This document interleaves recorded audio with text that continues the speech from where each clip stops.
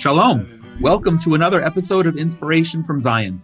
I'm Jonathan Feldstein, and I have the privilege of being your host, coming to you from the Judean mountains here in Israel. I like to refer to it as the original Bible Belt. Inspiration from Zion is a program of the Genesis 123 Foundation, whose mission is to build bridges between Jews and Christians with Israel in ways that are new, unique, and meaningful. I pray that you will find this all of those. Through this program, we are excited to be connecting you to people and stories in and related to Israel to give you a window to look through about aspects of life here that you might not otherwise know about. We want this to be interactive, so please be in touch with us at inspirationfromzion@gmail.com and send along any questions and any comments at any time about any topic. And also, please feel free to share this with people who you know who will also find it of interest. Today, I'm really pleased to introduce and host a special guest and a good friend. Bishop Glenn Plummer was appointed as Bishop of Israel by the Church of God in Christ as the largest Black church in the world with some 6.5 million members. He and his wife and partner in ministry, Dr. Ruth Pauline Plummer, arrived in Israel in September of 2020. They immediately jumped into becoming part of Israeli society, engaging new and old friends, doing media interviews, and being under lockdown with the rest of us during the pandemic. The historic decision of the Church of God in Christ leadership to appoint Dr. Plummer as the first bishop of Israel in then the church's 113-year history, and the first Christian denomination to appoint a bishop to Israel, was significant. Bishop Plummer is a veteran leader of the pro-Israel community, visiting and hosting trips in Israel more than 20 times. In 2006, he founded the Fellowship of Israel and Black America, which has since extended its mission to include the Ethiopian Israeli community. Recently, he was also recognized as one of Israel's top 50 Christian allies. Bishop Plummer has been a central figure in the growth of Christian television in America. He created 3 national TV networks, built five broadcast television stations, and has hosted 2 acclaimed daily TV shows. He is the only African American to have served as the chairman and chief executive officer of the National Religious Broadcasters. On a more personal note, other than his accomplished career and the significance of his being here in Israel, over the past 2 years, I've been blessed to develop a warm friendship with Bishop Plummer and to have spent lots of time together with him and including our respective wives. I have hosted him a few times on previous Inspiration from Zion webinars that were truly outstanding and insightful, and can testify personally how he's really doing an incredible job building bridges on his end, especially to us Israeli Jews with Black America. I'm excited to welcome him back to Inspiration from Zion as our first podcast episode. Bishop Plummer, it's a delight to have you back. Welcome. Well, thank you so much, Jonathan, and it's a delight for me as well to be with you. You indeed are a friend, you and your wife, Lori, and your children, and we've been over each other's homes, and so it is really an honor and a delight as well. Thank you. Well, it is mutual. Today we're jumping into something. This week we observed Martin Luther King Day. And today we're jumping into something that I said to you just before we record. I know it's important. It's so important, the conversation we're going to have. And I just pray that this is something that people will listen to and take to heart. When I think of Dr. King, even just speaking now, I get tremendously emotional. When I listen to his speeches, I'm inspired, but I'm so sad. I'm so sad that he was murdered at all, much less as young as he was. He remains a tremendous moral compass in our lives, and it's hard to imagine that it's been over 50 years since he was murdered, and that if he were alive today, not only might he still be very vigorous at age 92, but we would have had 50 more years of Dr. King's voice, of his moral compass guiding us, and not just us personally, but the world. If we could have had that privilege, I think it would have been astounding to think about what could have been done, what would have been done in that more than 50 years that sadly exceeded his entire life, which I guess underscores how much more of a significant presence he had during his life. Bishop Plummer, I'm curious from your own personal perspective, before we get into a more broad perspective of Dr. King and Israel, what are your personal memories of Dr. King that you have, and how is he a role model? How was he a role model then? And how is he a role model today still in your life? Well, my mother and father, who are yet alive now and doing very well, living in Hampton, Virginia, he was in their generation. So they were about the same age, actually. I think he may be like 2 or 3 years older than my father. And so at the time of his death, I had just had my 13th birthday. And as many of us know, turning 13 is a big deal. We become teenagers in the non-Jewish world, but even in the Jewish world, turning 13 is a big deal as well. And so there's bar mitzvahs, and there's all forms of celebration turning 13. I had just turned 13 years old, and we were living in Germany at the time. My family, my mom and dad, and my brother and sister, and we had heard the news that he had been assassinated.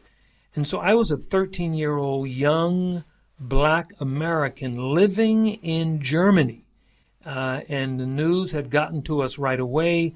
And I remember the impact it had specifically on my parents. It really, really rocked them. And, I was still a kid, and so I didn't fully understand and appreciate, his death and his life prior to that. And so as I reflect on my personal memory, it really kind of begins a few years prior to that, of course, in the United States. But I had been traveling. So my parents, my dad worked for the United States government. So we lived in Tripoli, Libya for a few years. We were in Europe. We lived in Germany, particularly for about 7 years. So that was during one of those times when I was living, outside the United States. So the impact of his death wasn't instant for me. But, by the time we got the news, which was, I'm sure, moments later, it did have a profound impact on this black American family living in Germany at the time. I would not know at that time how his life would somewhat parallel my own a number of years later. But, when I reflect on him, Jonathan, he wasn't even 40 when he died. Right. He wasn't even 40 years old. And sometimes we forget the impact that young people in their 30s and 20s can have on an entire culture and an entire civilization. And his life is an example of that. Wow. I was not prepared for that comment. You kind of got me, and it's going to, I think, lead to where I want to maybe try to wrap up the conversation. But how beautiful that you said that, because not just was he a model, but that shows how much a person can accomplish while they're young. And he, it's funny because he was very young looking, but I think of him as being a man much older than I am now. And that's not the case. Not even close. But the maturity, the wisdom, the presence he commanded, everything about him was that of somebody who had decades more wisdom and life experience. When he first came to Israel, Jonathan, he was but 30 years old. In fact, I don't know that he had his 30. I think he had just had his 30th birthday when he came to Jerusalem, and we can talk about that in a little bit. But when you think about Dr. Martin Luther King, and he was indeed doctor. He was an earned PhD. He was a very educated man, but he was a young man, very young, and just getting out of his 20s when he first came to Israel. And then before he was out of his 30s, he was assassinated. Yep. Well, thank you for sharing that. This week, because of the anniversary of his birth, many people will reflect on Dr. King and his messages, and his absence, like we are. But I'd like to approach it uniquely, considering the fact that you and I are both here in Israel for almost a year and a half now. You've been here in Israel as the first bishop of Israel from the Church of God in Christ. and the fact that you're representing the first Protestant denomination to have a leader here in Israel like you are. So I'd like to take some time to talk about Dr. King. You mentioned him coming to Jerusalem. I'd like to talk about Dr. King and his relationship to Israel, historically, theologically. But first, I'd like to take a look at a more contemporary issue, and look through the prism of Dr. King's view on Israel, but how Israel is looked at today. You know this, we've talked about it. In the past 2 decades, maybe more than 2 decades, there's been a growing accusation of Israel being an apartheid state. Most recently, we also spoke about this. There were wide calls in South Africa to, even including among the government, to pressure and bully Miss South Africa from not participating in the recent Miss Universe pageant that took place here in December. Now, I don't know what Dr. King thought about, I mean, I can guess, or how he addressed the actual apartheid of South Africa, but you live here, and Israel, you're not only not a stranger, you're one of us, and you've been here dozens of times. From your perspective, when we talk about Israel laying out the foundation, and people will use Dr. King's words in malicious ways, what's your perspective on why it's disingenuous, if not dishonest, to refer to Israel as an apartheid state? When Dr. King, Jonathan, gave his most famous speech, I Have a Dream, on an August afternoon in 1963 on the Washington Mall, he was 33 years old. He was 33 years old. When I was 33 years old, I was invited. I was a part of an 8-person, all 8 of us were African American leaders. I was 33, and we were invited by the white South African government to come to South Africa. I was a Christian broadcaster. I was pretty active in the NRB. I hadn't reached the level of leadership at that point that I ultimately did. But the South African, so the white apartheid regime was in power, and it was 1988. Nelson Mandela was still in prison. Wow. On Robben Island, and myself and 7 other black Americans were invited by the white apartheid South African government to come there. Okay? So this is my frame of reference to answer your question. Okay? It's extraordinary. In terms of, and the point I want to make simply is that I saw apartheid as a black American. I was there.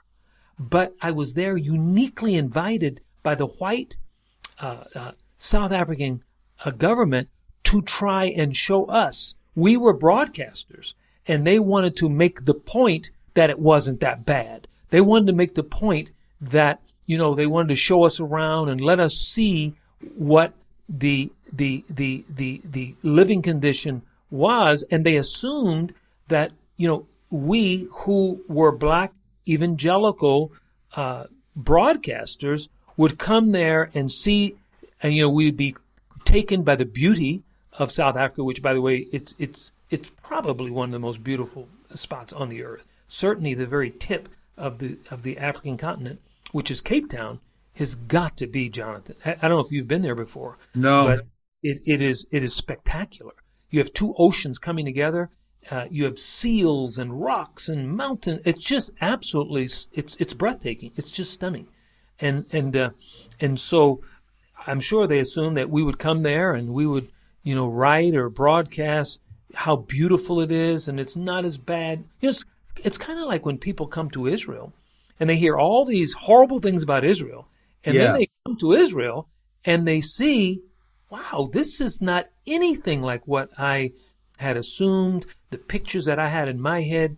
Well, that's to our benefit as it relates to Israel. That's to Israel's benefit. And so presumably that's what they thought our reaction would be. I saw apartheid, and they had 4. It was cut up into 4 groups of people. One was the blacks. They were at the bottom of the pole, and And in each one of these 4 areas, this is where people could live. And if you weren't a part of that racial group of people, you could not live there. You could not even walk in those communities without permission. Right. You had to have, governmental written permission to even enter into these communities. And so the bottom of the group was blacks. The next group up, they were called coloreds. These were people who were a result of integration. They were either black and whites, people who had children, or even the Indian people, right, were the third group who had children with blacks or coloreds. So these coloreds, they had their own place, and they were a step up from the blacks. And then you had the Indians, and others people from India. Okay. And they had their own, and they were primarily the business, the shop owners. They were, and so they had their own place in the South African culture, and then you had the whites. So you had whites, top, and they had their own place to live, their own communities. And you had the Indians, and then you had the coloreds, and then you had the blacks. There's no place like that in Israel. And so to really understand apartheid, you've got to really appreciate and understand what South Africa really had. And so I find it not only disingenuous to those people who lived apartheid to now say Israel is apartheid, but it's just blatantly false. It's just not true. It is absolutely untrue to say that Israel is an apartheid state. Arabs and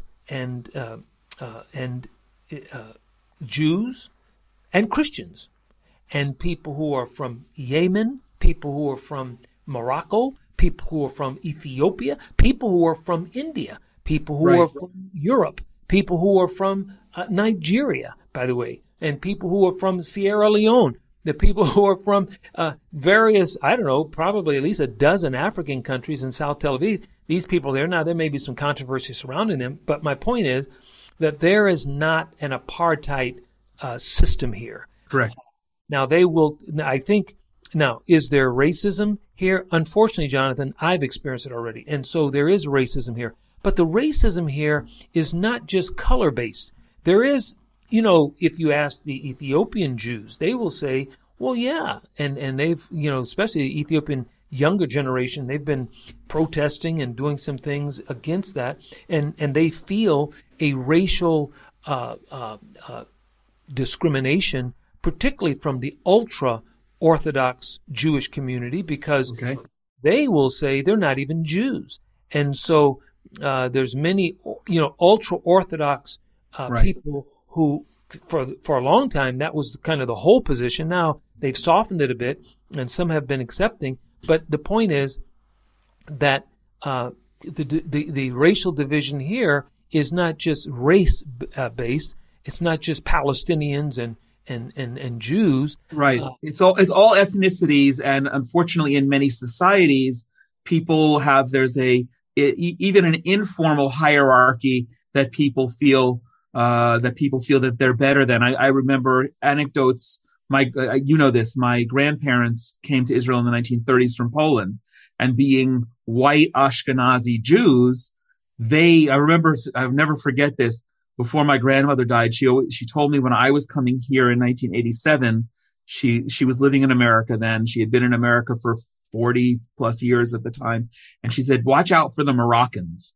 Now the Moroccans, it wasn't so much a racial or ethnic thing, but the Moroccan immigration came all in the late 40s and 50s, and there were 250,000 Moroccan Jews who emigrated at that time. And there was there were social economic conflicts as a result of that. So she, from her perspective, looked down on Moroccans, and surely the Moroccans looked down on others. And it's not a perfect society, but I'm glad that you've underscored that it is that mixed multi-ethnic society. It saddens me that you've experienced racism. I've experienced racism, not toward me. But wait a minute. I've experienced racism in the United States. So I told you I lived in Germany for years. I was a German exchange student. I spoke fluent German. I can wow. speak it pretty good now. Ich habe in Deutschland gewohnt. 7 Jahre. I just said I lived in Germany for 7 years. Ich war eine Austauschstudent. I was an exchange student. Wow. And in Germany, people thought that black people had tails like monkeys. Yeah. And so when I was an exchange student, and by the way, they thought Jews had horns, which is the reason why Jewish people men wear the kippahs, because they honestly thought that you guys had little goat horns coming out of your head. And that I encountered that in the 1980s. I went to Emory University, not a shabby private university, and I met people in college in the 1980s for whom I was the first Jew, and they were looking for my horns. And the reason why I bring that up is while in Germany, I would live in towns, because I was an exchange student, I would live in towns where there was no American. Forget black. There were no Americans. Right. I would be the only American kid living with my German counterpart. I'd be living in his house, and we'd live, for a couple of weeks, and he'd come to live with us.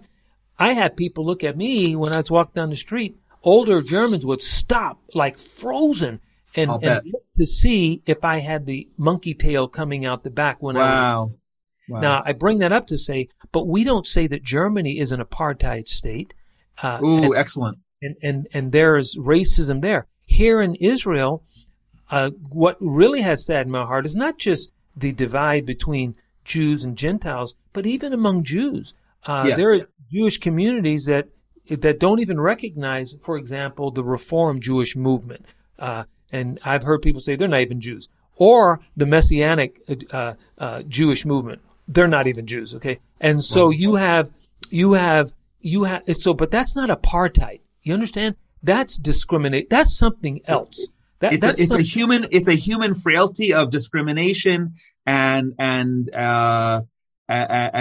unfortunately we are, despite being chosen and called and we're living here as part of God's promise to return us, in many ways as human beings, we're not better than anyone else. And that's the reason I only bring this up in light of the South African government claiming that Israel is an apartheid state, pressuring the young woman who was Miss South Africa not to come here. And to her credit, she came anyway. I was pulling for her to win just so it would be a bigger story. India made it. But my point is that the South African government, the party that really kind of leads that charge is the ANC. Yes. These people themselves discriminate against Christians.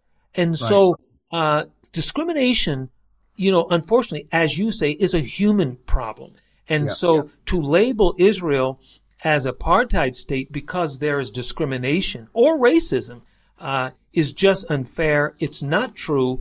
And I am one voice that, and by the way, we started a program called Kings and Bishops, where we're now aggregating tribal kings, tribal chiefs in Africa.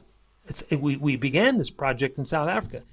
We have probably a dozen South African kings. These are traditional leaders, and Church of God in Christ, we have 7 jurisdictions. So we've already had Zoom call conferences discussing our, some projects, some very public projects that we're going to have in South Africa to address this problem, that to route, because most Christian churches, most Christian people, certainly in our denomination, we have millions of people in Africa, are pro-Israel. They love Israel.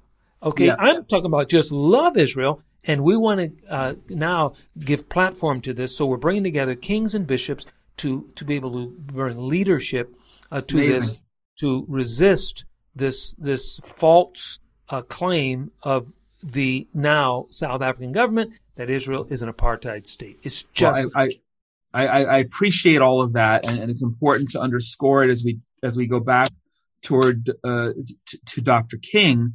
But there's one thing that has always struck me vis-a-vis the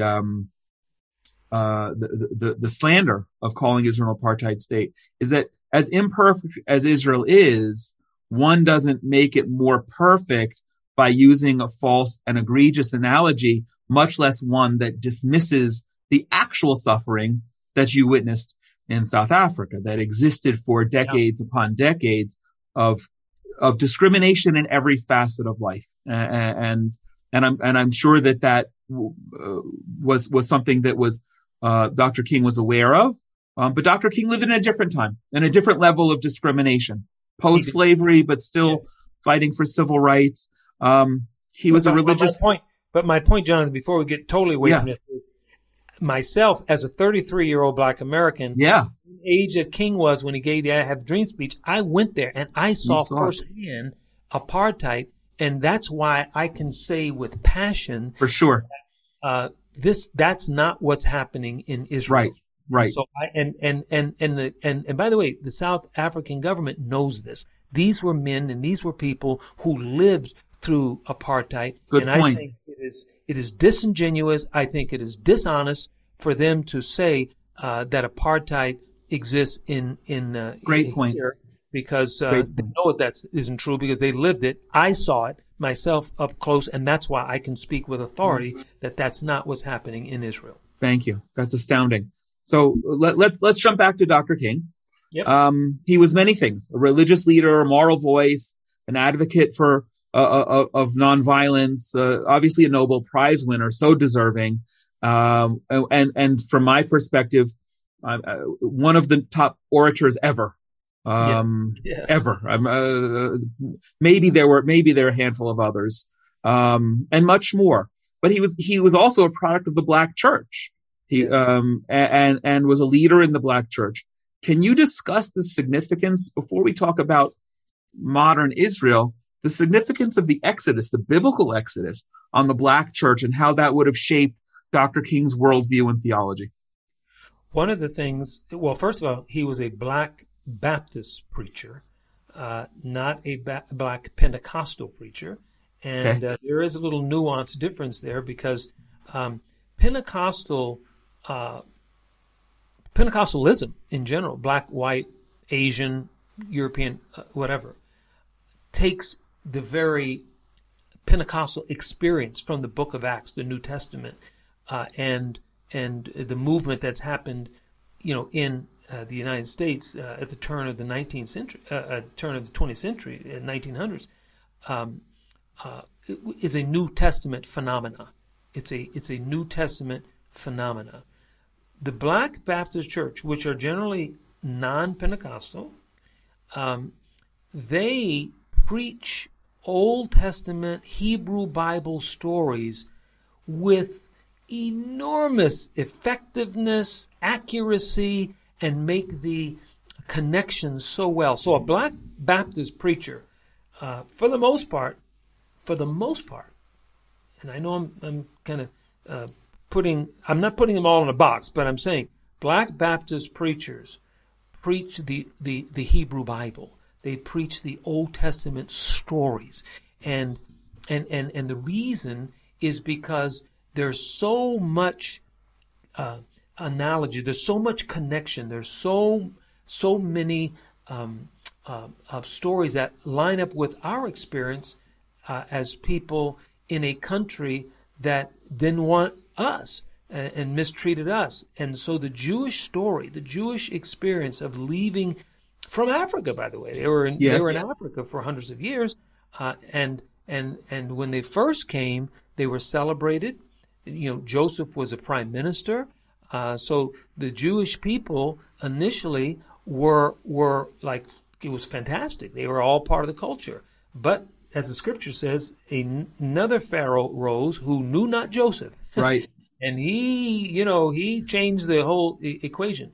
And so what happened is that as Israel left an oppressive, slavery-based system, they came to a country, and the people who were living here didn't like them either, and were fighting against them. So there was this mindset in the ancient Israeli worldview that our people, the Jewish people, we have to defend ourselves, and the God, our God, the God of Israel, is leading us. Well, Black Americans took the same. So King, whether it was King himself or whether it's other Baptist preachers, other black Pentecostal preachers. It's the black American experience. And so, but King, Dr. King was, he was famous for being able to take an Old Testament story and turn that into a current modern analogy and it just riveting to the group so that he's speaking to. So he was a great orator, great preacher, but he preached the Bible, and that distinguished him, by the way, in his day, from Elijah Muhammad, from Malcolm X, who did not preach the Bible, and they were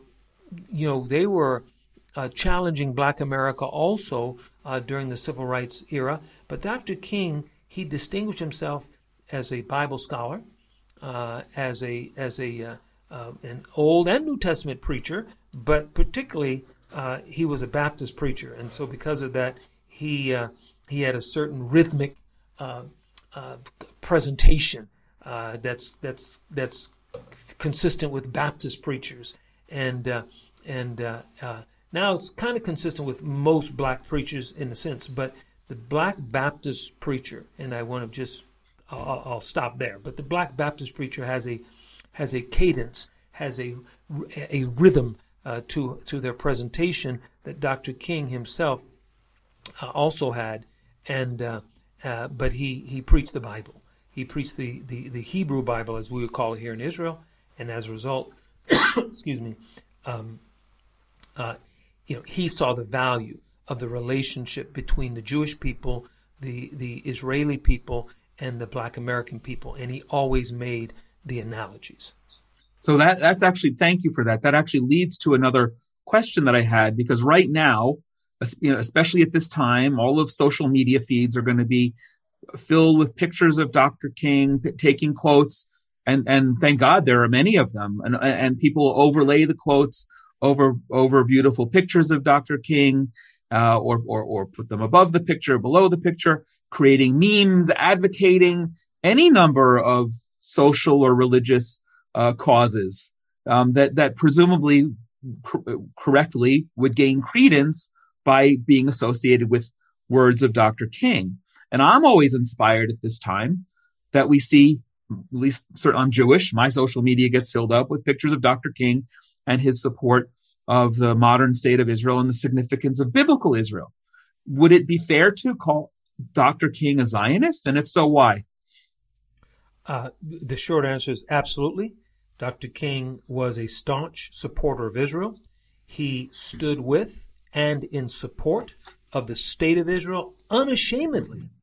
And by the way, he was not ashamed to stand in support of Israel. I want to read a quote of why I would say he was a Zionist, because he actually coined the definition, by the way, of Zionism. You might be interested to know that a number of years ago, I made a trip to Ethiopia. And, right. And the purpose of that trip was to accompany Ethiopians who were making Aliyah to Israel. So I was on the plane with them. I boarded the plane that night. It was just a very emotional and fascinating time. And I did that with my friend Yechiel Eckstein, Rabbi Yechiel Eckstein, and we had a camera crew and all this. And the day before we left, Yechiel took me over to the Israeli ambassador to Ethiopia's office, the Israeli embassy in Addis Ababa. And so we went there, and I went to his office and met him, and I was sitting on the couch, and on the table was this little softback book that told the story of Israel for 4,000 years. So it begins, so it has this timeline. It starts with Abraham and goes to current modern time, and all the major. So you flip the pages. It's almost like, it was not a cartoon. It wasn't a comic book, but it was kind of like a comic book, but real pictures with slick pages. At the very beginning, I just happened to grab it and start flipping through it as we were talking. But what caught my attention was, and this book was it was a State of Israel publication. This was the official publication of the State of Israel for who the Jewish people have been for the last 4,000 years. And it opens with Dr. King's definition of Zionism. Okay. And let me read it, and you tell me if he was a Zionist. Okay. How easy it should be to understand and support the right of the Jewish people to live in their ancient land of Israel. All men of goodwill exult in the fulfillment of God's promise that his people should return in joy to rebuild their plundered land. This is Zionism, nothing more and nothing less, unquote. Wow. Yeah, That's Dr. King's words. And so when you ask the question, was he a Zionist? And he gave the actual definition of Zionism, and yes, Dr. King was every bit a Zionist because he supported, he was a staunch supporter of Israel. He gave the very definition of what Zionism was, and he believed it to his core. He did indeed, and albeit that you didn't read it with his cadence, that was stirring. I hope that other people were really as touched as I was just hearing those words. Thank you for that. You alluded at the beginning of our conversation, you alluded to Dr. King's visit before he was 30 to come to Israel. How did that change? I'm sorry. We'll check the date, but early. You're right. It was very early. It was 1959. It was 59. 1959. Okay. Yeah, so Israel was 11 years old. Israel didn't even. Oh no. Yeah, 11 years old. That's astounding. He came to a pre-adolescent state of Israel. He went to Jerusalem. We're going to talk about more. By the way, and Jerusalem at that time was controlled by Jordan. Well, the eastern part. Eastern part, yes. This was 1959, right? And so all of Israel, it was not an undivided Jerusalem at that time. It was, I would argue that it was divided. I know some people say, no, it wasn't divided. It's just Jordan was wherever they were. But my point is that he was just turning 30. He was 1929. This was 1959. He was a pastor at the time. He was a pastor, and he came, and he went to what we Christians call Calvary or Golgotha. He went to where the place where Jesus himself was crucified. Now there's an argument that it's either one of two different places. Correct. I don't know which place he went. I think he went to the Church of the Holy Sepulchre. I think that's where he was. But nonetheless, when he got there, he fell down to his knees and began to weep. Now, most people, when they come to Israel, it's life-changing. Yes. Almost everybody who comes to Israel, it's just life-changing. And for Christians, there's a couple of places that are most life-changing for us. One is the Sea of Galilee, just getting on one of those boats and riding on the Sea of Galilee and realizing, gee, this is not an ocean. This is like a big lake. You can see across to the other side. That's one of the first things that astounds people. Dr. King did some of these things, but he went, but the place of the resurrection would probably be the most moving, arguably the most moving place for any believer to come. And everybody wants to, people want to come see the Sea of Galilee. People want to get baptized in the Jordan River. People want to go. But at the end of the day, everybody wants to go where he rose from the dead. And right. Dr. King went there. There is still, I did, Jonathan, this year, my wife and I went to the Garden Tomb, and we did, I don't do like a bunch of live, Facebook live things. My wife does that all the time. I don't do that. But I did a Facebook live at the Garden Tomb.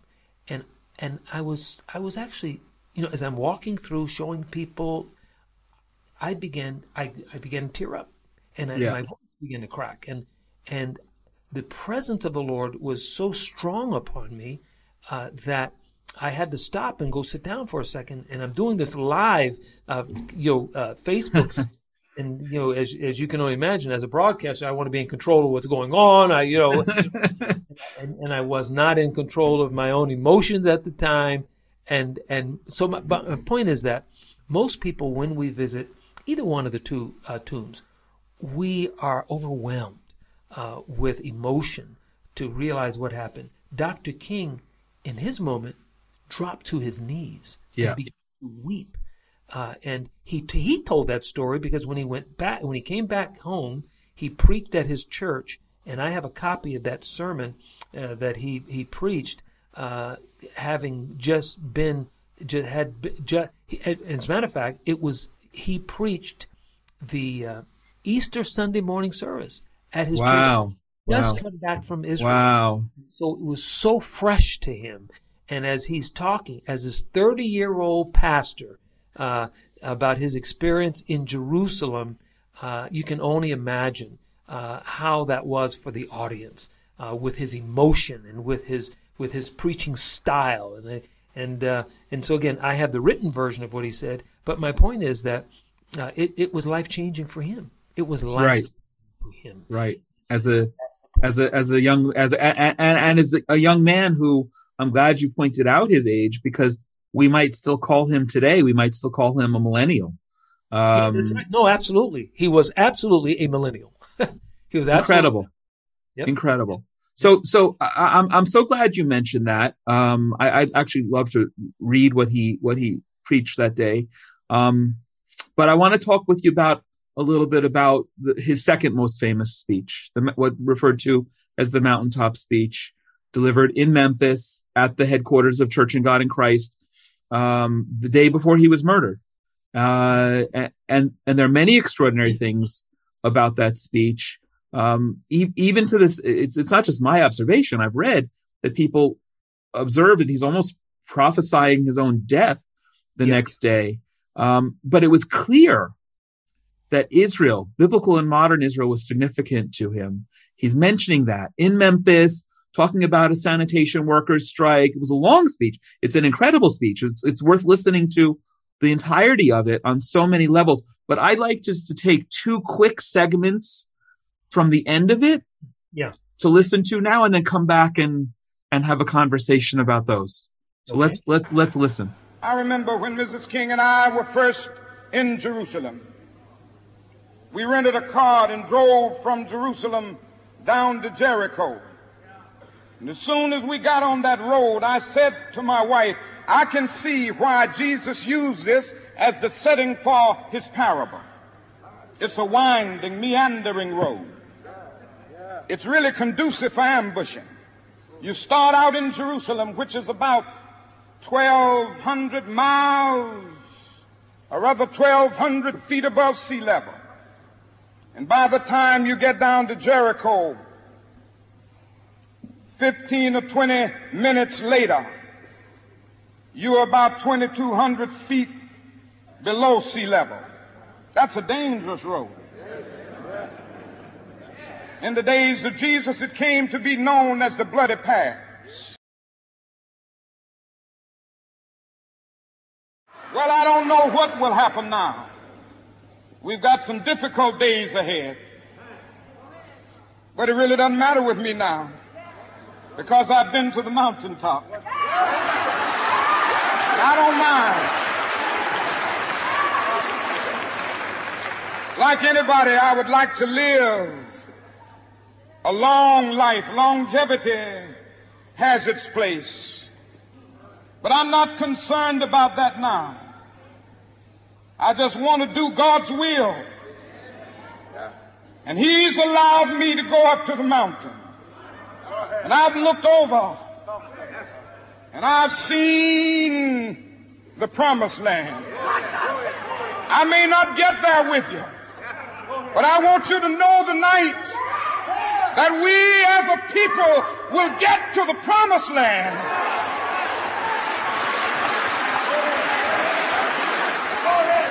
So I'm happy tonight. I'm not worried about anything. I'm not fearing any man. Mine eyes have seen the glory of the coming of the Lord.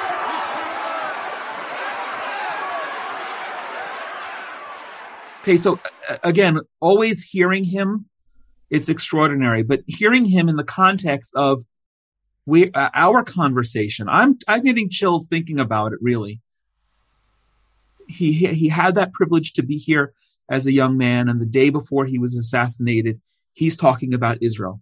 He talks about his drive from Jerusalem to Jericho in the first segment of the comment. And before we get into the last, which is what people know, the segment that people hear, what do we hear in that segment when he's talking about driving with Mrs. King from Jerusalem to Jericho and the road being narrow and telling us him telling a parable about Jesus? Yeah. Well, he first of all made it clear that he was here in Israel. Right. Most people don't know. And so that's the first takeaway, that he was not only in Israel, he was in Jerusalem. And he rented a car. He said he rented a car. And he and his wife, Coretta, he drove from Jerusalem down to Jericho. Now, he had the elevation kind of backwards. Correct. A little bit backwards, but but the point is that he was in Israel. Now, Jonathan, let me digress for a second, because the context of these comments, to me, was even more astounding and important. I mean, the substance of what he said, of course, is ultimately the point. But he was in, as you mentioned, Memphis for a sanitation workers' strike. He was not coming there to speak to the Church of God in Christ. He was not scheduled to speak to us. And as a matter of fact, we have two major meetings every year. One is our convocation, which is in November, and then one is what we call our April call, which is a business meeting at the beginning of April. This was April call. There is no preaching. There is no choir singing. It's a business meeting. Okay. 3 days discussing the budget of the church. That's where we have elections. That's where, so all the business of the church takes place at April call. And he was in town, and so we have thousands of people come and meet. And because he was in town, someone had the idea of him coming and just bringing a greeting, just coming in saying hello at April call. Well, he was at the Lorraine Hotel, and it was a rainy evening, and he was not feeling well. He was actually sick, and he didn't want to come over, and so he sent Ralph Abernathy and a 27-year-old Jesse Jackson, who was one of his young associates. And he sent these two men to bring greetings on his behalf. They got to Mason Temple, and when they got there and saw the thousands of people, Abernathy said, "There's no way that I'm going to get up there." And so they get on the phone, they call him back in the hotel, and he says, "Doc, you have to come over. They do not want to hear from me. You just got to come over and say something to them." And so, wow. So Kojic sends a car to pick him up. By the way, the driver became a bishop years later, and he tells his part of the story. So when he picks him up and brings him on this rainy night, Dr. King did not have a speech prepared. And that's important to understand, that he was speaking extemporaneously. And he just to bring greetings, okay? And so when he stands up, by the way, as you mentioned, anybody can Google it and listen on YouTube now. It's a 42-minute speech. The whole speech is 42 minutes. What most people hear is that last clip, which was the conclusion. But you should listen to the whole thing, because it's a rambling speech. He is not, he doesn't even have a point. He didn't have a title. He didn't have a point. He just came to bring greetings and say hello. Remember, he wasn't feeling well. And so as he's speaking, he's going from this point to the other, and he's literally just rambling until he gets to this biblical text about the Good Samaritan, as we would call it. Yes. So he saw the opportunity to say that the whole point of the Good Samaritan is that we have an obligation and responsibility to care for people who are, like this guy. He was beat up on the road from Jerusalem to Jericho. He was left on the side of the road. He talked about that road, and that's how he got into that. He says, I know why Jesus used this parable. Correct. Because it was and so he goes into talking about how it's a meandering road and how bandits can come from the side and beat up this guy. And so within that context, he says, I drove down that road, so I know what that road was. Otherwise, he'd have never mentioned it. He would have never mentioned it. But he was talking about how we have a responsibility to help people who, like the Samaritan, helped the man who was beaten and left on the side of the road. And in the parable, the priest walked by him and left him. The Pharisee walked by him and left him. And so he talked about, why would they leave? Why would they not? And he says, well, maybe some of them had an important business meeting to get to. And so he goes into, that's why people should really listen to the whole sermon. Well, I'm going to put a link to that here in the notes so people can just click on it. Fantastic. And, Fantastic. It is important. But my point is that when he got to his being in Jerusalem, it was just kind of a sidebar comment that he made that, I rented a car and I drove down the same road. Otherwise, we would have not had we would have not known that he was in Israel, that he himself had come to Israel. Wow. It would have been a lot of arguments. People would have said, no, he didn't come. No, he was in Palestine. No, he himself, in his own words, said, I was in Jerusalem and I drove to Jericho. And that to me is so important. So, and then, that was the context of, I've been to the mountaintop. Yes. And the promised land. Right. And that, I mean, that's probably, although when you listen to the whole speech, there are many parts that are stirring, but this extraordinary, I'm so glad you mentioned that it was extemporaneous, because if you watch a video of it, you see he's not referring, there are no notes. I didn't know that about him not feeling well or coming over at the last minute. That just shows what an incredible orator. But the conclusion, that last clip that we just heard, and I want to just kind of reduce the screen and look. He says, we've got some difficult days ahead. He's speaking about the sanitation strike. But then he says, it doesn't matter to me now because I've been to the mountaintop. And he's clearly speaking about Jerusalem, the mountaintop. And I don't mind, like anyone, I'd like to have a long life, but he's now talking metaphorically. He so brilliantly how Dr. King, and only Dr. King, could have taken, I've been there, I've seen there. And then he comes back and says, I've looked, he's allowed me to go to the mountain. And I've looked over and I've seen the promised land. Yes. Then he says, but then again, he pivots because he says, I may not get there with you, because now he's jumping ahead as to the conclusion of the civil rights movement. Is how I hear it. But then he says, but I want you to know tonight that we as a people, I'm getting stirred just rereading it, we will get to the promised land. So I'm happy tonight. I'm not worried about anything. I'm not fearing any man. Mine eyes have seen the glory of the coming of the Lord. That is such, I mean, other than stirring, which it is, it's such an incredible mixture of, Israel's the center, and I've been there and I've seen it, and God let me saw it, like Moses. Yes. Although Dr. King came into the land, Moses didn't even get to see the land. And then he's using that metaphorically, which is so important now as we truly celebrate his birth and his life this week. But we should be celebrating it all the time to underscore, as you've done so articulately today, how central Israel, biblical and modern, was to Dr. King. I'd like to wrap up and talk about you a little bit and what you're doing here kind of as a successor. But before we do, I want to ask you, what are we missing? What needs to be covered still?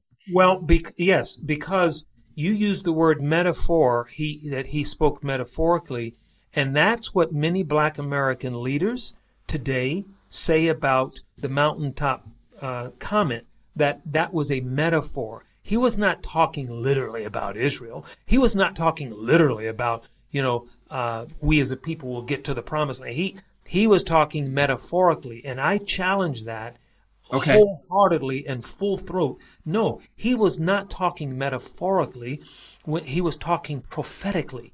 Prophetically, thank you. And there's a difference. There's a difference between a metaphor and a prophecy. He was talking prophetically when he said, we as a people will get to the promised land. I'm sure he wasn't talking about we'll get to live in the suburbs with 2 cars and an attached garage. He's not talking about, we'll move up north, because we had already been up north. That's not the promised land. Where is the promised land? The promised land is not a metaphoric place. The promised land is not a metaphoric utopia. The promised land is a literal land of promise that God promised to the Jewish people. The promised land is the land of Israel. This is not a metaphor. This is a real place that he not only walked this, but when he got to Jericho, as you know, you look across the Dead Sea and you see the mountains of Moab, and you can see the place where Moses himself stood on Mount Nebo, and he looked across and he saw the promised land. And because Dr. King felt a sort of a Moses or Mosaic lifestyle, that he was leading his people out of a place of bondage and into a place of freedom. Maybe that could have been metaphoric as he saw himself, but not metaphoric as he saw Israel. Thank you. And as he saw Black America, because he said, we as a people. Now remember, he's looking at an audience of thousands of Black Americans, just happen to be the Kojic people, but thousands of Black Americans who by this point, it was a crescendo. If you listen to it, I mean, he's now in his rhythmic, Dr. King, cadence, okay? And these people are shouting as we do when the preacher is reaching his point. And they're shouting, and he's saying, but we as a people will get to the promised land. In his mind, we know he was thinking about Israel because he told us he was thinking about Jerusalem. Wow. And so it's not metaphoric. It was prophetic. And so here we are now, you and me, 50, almost 60, 58 years, 52 years later. Right. 3 years later, whatever it is. We're over 50 some years later, and my wife and I are here in the promised land. That's right. And this is not a metaphor. I'm not metaphorically here, Jonathan. I'm like here. Like no, you're physically here, and I'm so glad that you said that because it can come across immodest. But first of all, thank you for correcting me on that. No, I wasn't correcting you. I was really correcting what I think is an accepted explanation for the mountaintop speech, that it was a metaphor. And I've heard people say that, but it wasn't a metaphor. You're right, and it was prophetic, and what I heard you say is that people will call it metaphoric, perhaps to diminish the fact that he was not talking about Israel, that Israel was not significant to him, and to the extent that it was prophetic, he not only. And again, you can argue that you can listen to the speech, you can read the text, you can argue that he was prophesying his own death the next day, which is terribly sad, but okay, that happened.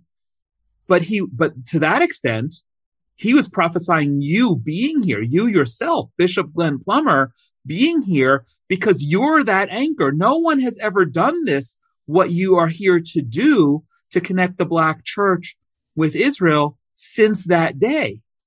Well, I think he was prophesying Black Americans because we uniquely, God has positioned us uniquely in the earth. We're not Black Nigerians. We're not Black Brazilians. We're not Black Caribbeans. We're not Black Ethiopians. We're Black Americans. And we have in our DNA slavery, and there's something very unique that we have to offer, and to connect with Israelis and to connect with the Jewish people that other people may not be able to either articulate best or to explain. And so, although I appreciate you saying he prophesied my wife and I, we represent Black America. Yes. I specifically represent, millions of Black Americans from our church. I mean, yes. I'm the official representative of that. But, we represent really Black America. And I think that he saw in the future the value of Israel. And I think when he came here, he had to see that they built this, even in 1959, Israel was still building, and it wasn't what it is today, but it certainly wasn't what it was, decades before that Israel was building Correct. in the desert, this beautiful country of Israel. And he saw that. Right. And he wanted to, I'm sure, want his people, his children, and his children's children to be able to see what does it look like for a people who came out of slavery to build in freedom their own land. What does it look like for the people of God to come to a land and to glorify the God of Israel and to build here? This place is not just the place of the Jewish people. It's the center Right. of Christianity. It's the birthplace of Christianity. It's the birthplace. And as you said, he fell on his face presumably in the Church of the Holy Sepulchre, and had that profound spiritual moment, as you did unexpectedly at the Garden Tomb. Yeah. Not falling on your face, but overcome with the emotion of that. And that was my point.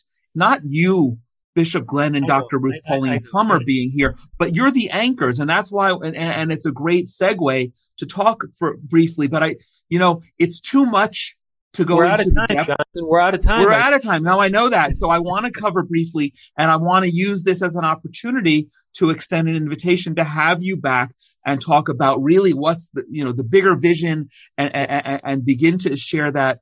But I remember, if I remember correctly, you've spoken about 3 main pillars of your ministry here now as bishop here of Israel, building bridges between the Black church and Israel. With you've mentioned, and I'm dying. I spent many years in the South, but I'm dying to go on the Black History tour of the U.S. that you've spoken about.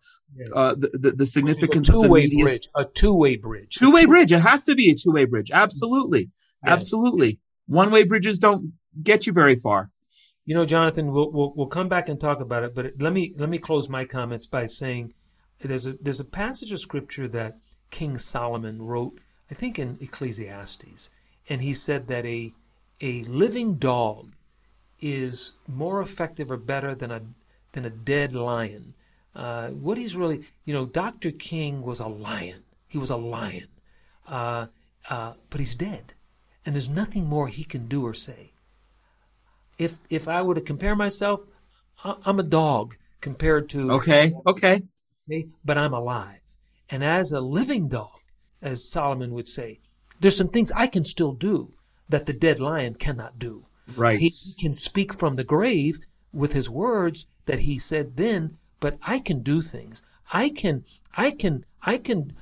see that Black Americans get on a plane and come here and experience Israel themselves. Yes. I can target millennials, and I can challenge them and teach them to create new content, new documentaries, new films, use new techniques, new technologies to reach their generation for Israel. I can still do that. I can still build an institute here. I may be a dog, but I'm still alive, and I'm a living dog, and I can do that, whereas a dead lion can't. And so there's things that we can still do today, and that's what I'm here to do.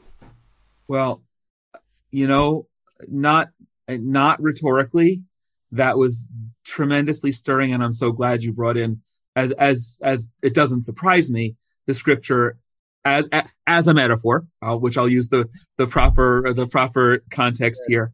And we are out of time to continue to have this conversation now about all of the things that you, as a living dog, and there wouldn't be too many contexts that one would take that as a compliment, but I understand that point, and I do want to have you back because what you're doing here and the significance for us as Israeli Jews and for the Black church and Black America, and I believe Jews in the diaspora, is significant. And I know it personally, but I will attest to the fact that you're a blessing here, and we're grateful. Last word. What would you say to people who are listening here now, whether members of Kojic or another denomination in the Black church, and who have an understanding about what you're saying, but never really thought about it and don't have a history of putting together Israel as being significant in their faith. What would be your parting word to them, if you, not on behalf of Dr. King, but as the living dog that you are taking that baton? It is our day. It is our time. And, just like in the scripture, the great Jewish woman, Esther said about her, I think it was Mordecai actually said it, that you've come to the kingdom for such a time as this. And I think that we have come to the kingdom for such a time as this, to bless Israel on a level that Israel has not been blessed before, by a people that Israel has not been blessed by before. We're Americans, and as Americans, we have, it was Obama, even though Israel doesn't like Obama a lot, he gave to Israel the Iron Dome missiles, okay? And so we as Americans provide military support to Israel, and we stand with Israel militarily. We stand with Israel in its democratic pursuits. We stand with Israel in a spiritual way. It is our time. And that's what I would say to Black America. That's what I'd say to the Black church. It is our time. And so let us stand arm in arm with Israel and the Jewish people. Let us pray for the peace of Jerusalem. Let us bless Israel as God has said. You know why?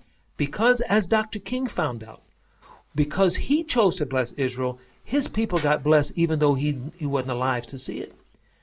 I'm saying, let us bless Israel in our generation so that our children's children will have the blessing of God, because God, obligated himself to bless those who bless Israel. And we bless Israel. We speak highly of Israel. We choose to stand with Israel. And by the way, Jonathan, that does not mean that we stand against anybody else. We stand Correct. with Israel. Okay? Correct. We also love Palestinian people. Right. Now, we don't love Hamas. Okay, we condemn Hamas. But as it relates to Palestinian people, as it relates to, Hare Krishna people, as it relates to atheists for that matter, we love people. But in Israel's case, we specifically stand with Israel. And it is our time, and we will do what God has ordained and anointed us to do by the grace of God. Thank you. Amen. This, me, as an Orthodox Jew, I have many pastors and friends, and who I'm proud to call my pastor. But I'm actually, you're the first one, the only one who I'm proud to call my bishop. Not just where you are geographically, but on all those levels. Bishop Glenn Plummer, this was a delight. Thank you for joining me today to honor Dr. King and his legacy and his memory, and we will pick up the conversation. Let me also conclude this episode, this so important episode, by thanking some of our sponsors. First of all, our friends at the Willow Run Greenhouse in Culpeper, Virginia. If you're in the area and need something that a greenhouse has, please go in and get it from them. And if you're in the area and don't need anything, just go give them a hug and thank them for sponsoring this program, Inspiration from Zion, and helping make incredible conversations like this possible. And also thanks to the Coyne family for their meaningful and ongoing sponsorship of this program. Inspiration from Zion and all the Genesis 1-2-3 Foundation programs are made possible by donations. So please consider joining us to help continue the dialogue and build bridges. Bishop Plummer, I didn't mention at the outset, but we have an anonymous sponsor of this episode, a Jewish friend of mine who doesn't want his name recognized, but he thought he's a fan and thought it was so important that Jewish people get the message out about Dr. King. So I'm privileged that this episode is anonymously sponsored, but so that we can do that. For anyone who would like to sponsor future episodes in honor or memory of a loved one or a special occasion, please be in touch with us at inspirationfromzion@gmail.com. We'd always love to hear your comments as part of a dialogue and invite you to send any questions as well, especially questions you have about Judaism for our Ask the Rabbi program. Please share this with others who you know will also find it of interest, and continue to join us right here as we bring you more meaningful conversations about unique topics relating to Israel that you won't hear anywhere else. Wherever you are in the world, I pray that you and your loved ones are safe and healthy, and send my blessings from right here in the Judean mountains. God bless you. Hallelujah.